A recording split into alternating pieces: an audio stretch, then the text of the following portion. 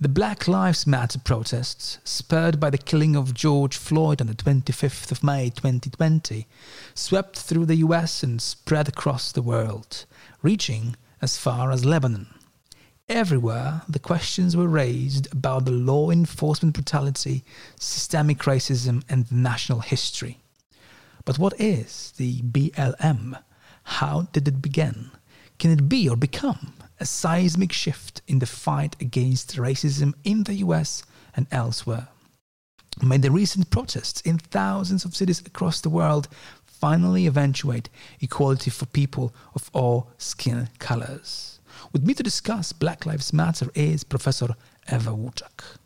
Ewa Łuczak is Professor of American Studies at Warsaw University. She's the author of How They're Living in Europe Affected 5 African-American Authors Toward a Theory of Expatriate Literature and Breeding and Eugenics in the American Literary Imagination. She's also the co-editor of New Cosmopolitanisms, Race and Ethnicity, Cultural Perspectives. She has just finished her recent book, Eugenic Body Snatchers, Scientific Hatred and Humor, that is being reviewed for the Penn State University Press. Her academic interests include African American fiction, humor studies, cosmopolitan studies, and the cultural presence of the theories of race, intelligence, and exclusion, especially as manifested in the science of eugenics. She was, amongst others, Kościuszko Foundation Research Scholar at UC Irvine and Johns Hopkins University, and a Fulbright Scholar at UCLA and UC Riverside. This is IAmP from the Institute of English Studies at the University of Warsaw. After a longish break, this is Bartosz Rutostański, your host. Hello and welcome. Professor Łuczak, thank you very much for meeting me today. I would like to talk to you today about Black Lives Matter. So first of all, where does this movement come from? What is its genealogy, its history, its roots? Yes, it is rooted in actually a very good tradition. African-American tradition of activism. And it was sparked by the acquittal of Zimmerman, who was a white vigilante who took upon himself the responsibility of confronting a black individual, a black teenager in Florida. And as a result of the scuffle, he shot the guy. And he was acquitted, and that was the year was 2013. And because that the awareness, of activists about simple injustice that was happening, led to an exchange of messages and to the decision that they should start together. Something that would be bigger, that they should start the movement that would draw attention to racial injustice and to actually the police abuse of power and police violence when it comes to African Americans, males mostly, but not only males. So that's the beginning. So we're talking about the year 2013. And this new generation of activists taking their position and a very principled stand on the police abusing its position, the police having the monopoly in the United States on violence, and wishing to change the situation, wishing to draw attention to the problem, which is they believe it's a systematic problem. So that's basically the origin of the movement. And we can see how actually the peak of the movement, that was the beginning of June this year, after the murder of George Floyd, when they managed to mobilize a couple of million people across the United States, to participate in peaceful demonstrations across the country in various cities in the United States exactly as a result of George Floyd being killed by the police officer through the chokehold. And by the way, the police, American police, is kind of famous for its abuse of this procedure. So they either shoot or use chokehold. So it's a kind of a peak moment, momentum, a new kind of momentum for this movement, the Black Lives Matter movement, and it reverberated.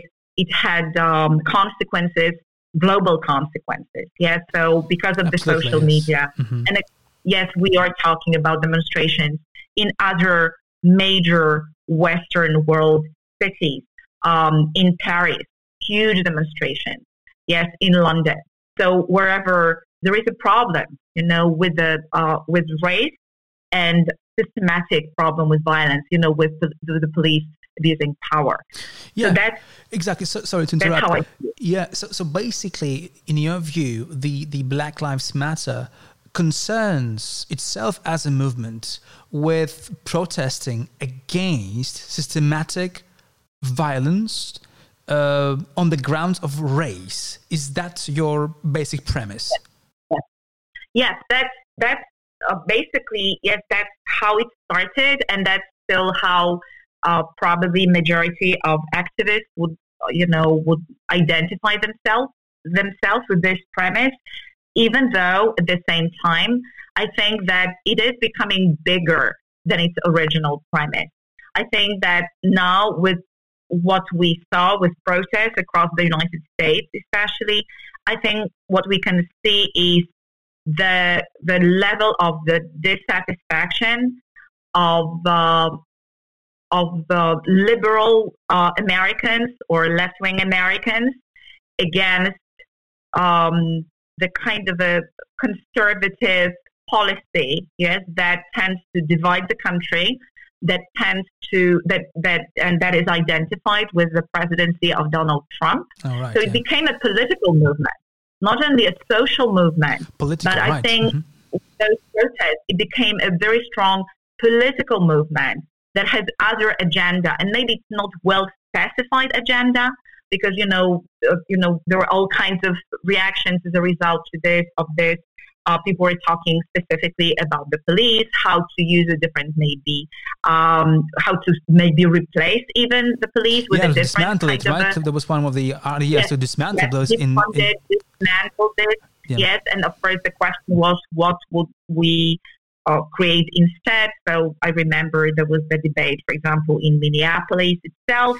Yeah. But that would be closer to the origin of Black Lives Matter. But I do believe that those people that were in the street, in LA, in New York City, they black and white, people. They were actually protesting against something more than that, something bigger. Not only the police injustice, they were protesting or expressing their dissatisfaction with what they believe is the direction the America is taking, the United States is taking. That it's, with this presidency, that it's becoming very conservative, that stresses, that opens the gate to all forms of racism because of the rhetoric that is being used, that is what they believe is foreign, alien towards the basic American premise, and this is that of equality and openness. And I do believe that what we saw was not only Black Lives Matter movement, it was a movement, political movement against economic injustice, because there is the growth of discrepancy between the rich and the poor. And, there was a lot of looting. This is new in race riots. We have a lot of looting, vandalism. We have, people getting on the streets of Madison Avenue in New York City, one of the, Chain Stores Avenue, Beverly Hills. We have Rodeo Drive, yes, being looted. this is something different. And I think that, this is the way of people expressing their frustration, dissatisfaction with this growing discrepancy, economic discrepancy between those that, they're extremely rich and those that are poor. And frequently those that are, economically underprivileged, they are people coming from racial minorities, ethnic minorities. I don't like racial, that denomination myself, but ethnic minorities. It's frequently the case.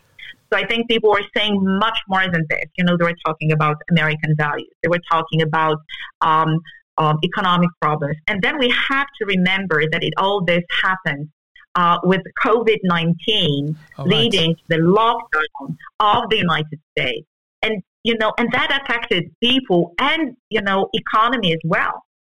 Because we're talking about the peak of an additional frustration, about my future, about my everyday future. We're talking people in, all kinds of services and, as a result of the lockdown, losing their job, and so that wasn't a problem also of liberal, of those liberals, that have, good income that could stay at home. So we're talking about, all those factors coming together. Sure. We're talking about, an attempt in the fall of 1219 to impeach the president of the United States. That's right. And over what seems to be the obvious evidence, of him inviting another country, to meddle in American political campaign, and in American political election, and becoming immoral and unethical and not being impeached, and this is happening, just a couple of months ago. And we're talking about the power of the media, and, the media giving, everybody this picture of the country. What is happening to this country? Where do we stand economically? Where do we stand politically? Where do we stand ethically as a nation? And then we have race. Where do we stand racially? And I think all this led to this movement becoming bigger, really, people getting out in the street, voicing their support for Floyd, but Floyd is becoming a symbol, for, respecting an American life, but of every American that is underprivileged, that is, racially underprivileged or profiled. This is, the case with the police, but it's underprivileged also economically, and, stands by the ideas of justice and stands by the ideas of equality and respect to every American. So this is how I see this, basically. Okay. So do you think that this combination of so many factors, so many profound, powerful factors that led to these massive protests across the whole country, and do you think that this fact that this BLM protests are different from the other ones in the past? Do you think that this time BLM does have a chance to really cause a significant change in the American politics, society and history, right? Because there was like a number of the topplings of many figures associated with the South and slavery and so on. What do you think about that? Is BLM able now to be something bigger? Yes. You know what? I do believe so. One thing, again, back to the police force, and it's happening right now as I speak, that the police across the country, they are extremely aware of the kind of a double bind in which they find themselves, and of the responsibility that now they take upon themselves when they go out into the street.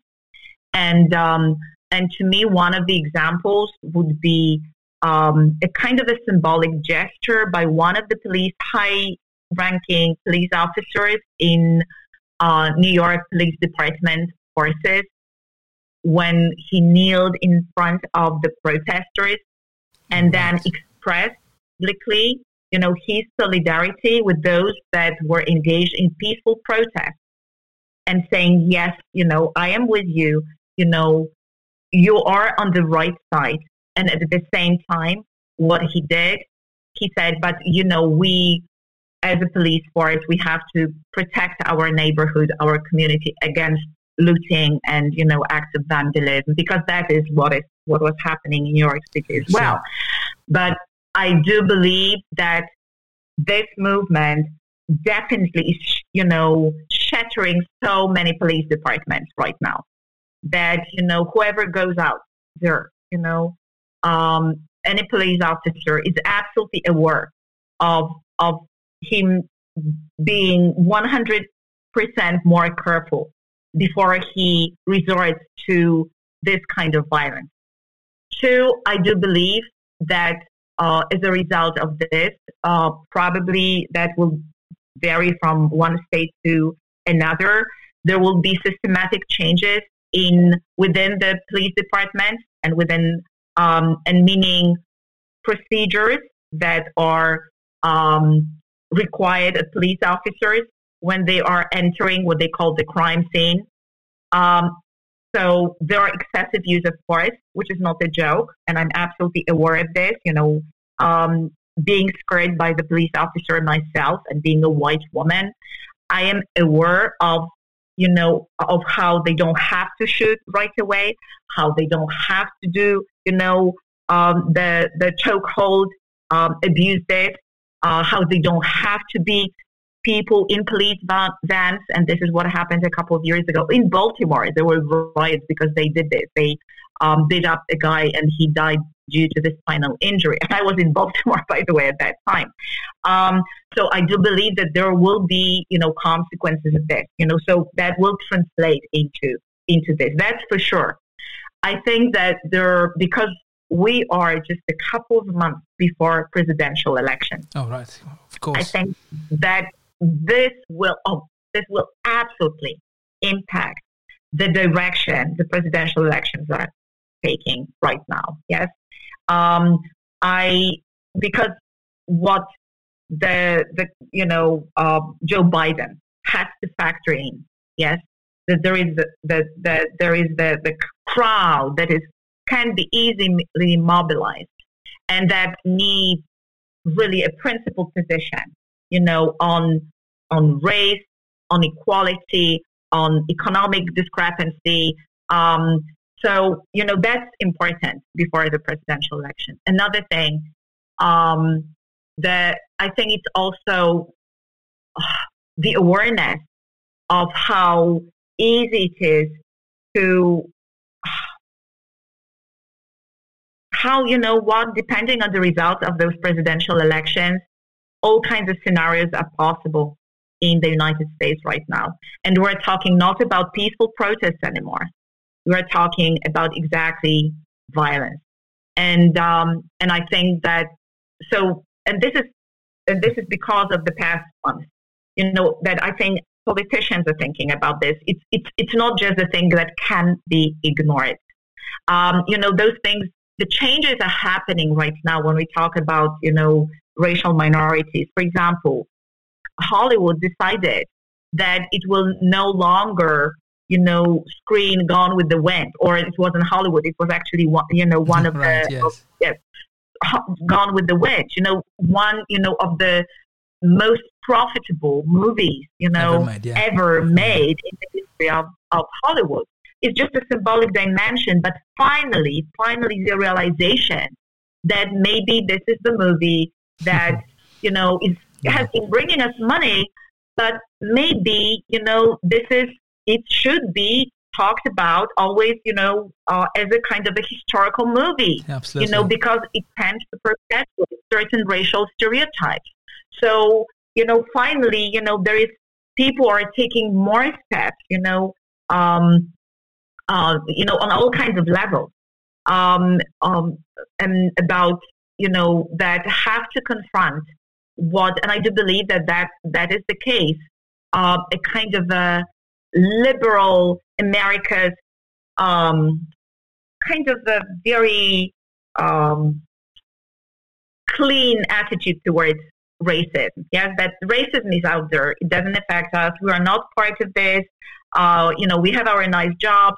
We love Black people. We love Latinos. We party together. It doesn't affect us, but we do benefit. Still from a certain system. Yes, we send our schools to different. We send our children to different schools. In which, for example, they are not exposed to those other kids. In state schools because we have money. So we use the rhetoric. But we live as if apart from the system. The awareness. I think there is a very strong awareness that America is really divided. And the gap is growing. And unfortunately, the gap is still very much frequently along those racial lines. So we're talking about economy, and also exacerbating, that movement. Okay, thank you very much for this extensive take on the Black Lives Matter movement. Thank you very much again, Professor Łuczak. Thank you for finding time to talk to me, and have a good day. Bye-bye. My thanks also go to Robert Żmijewski for helping me to set up the podcasting equipment. And of course, I would like to thank you for listening to us on SoundCloud. Please let your friends know about this podcast. Please let your family know about this podcast. We will be very thankful for finding new audiences. So my thanks again to Professor Łuczak. Thank you for listening. Take care. Bye-bye.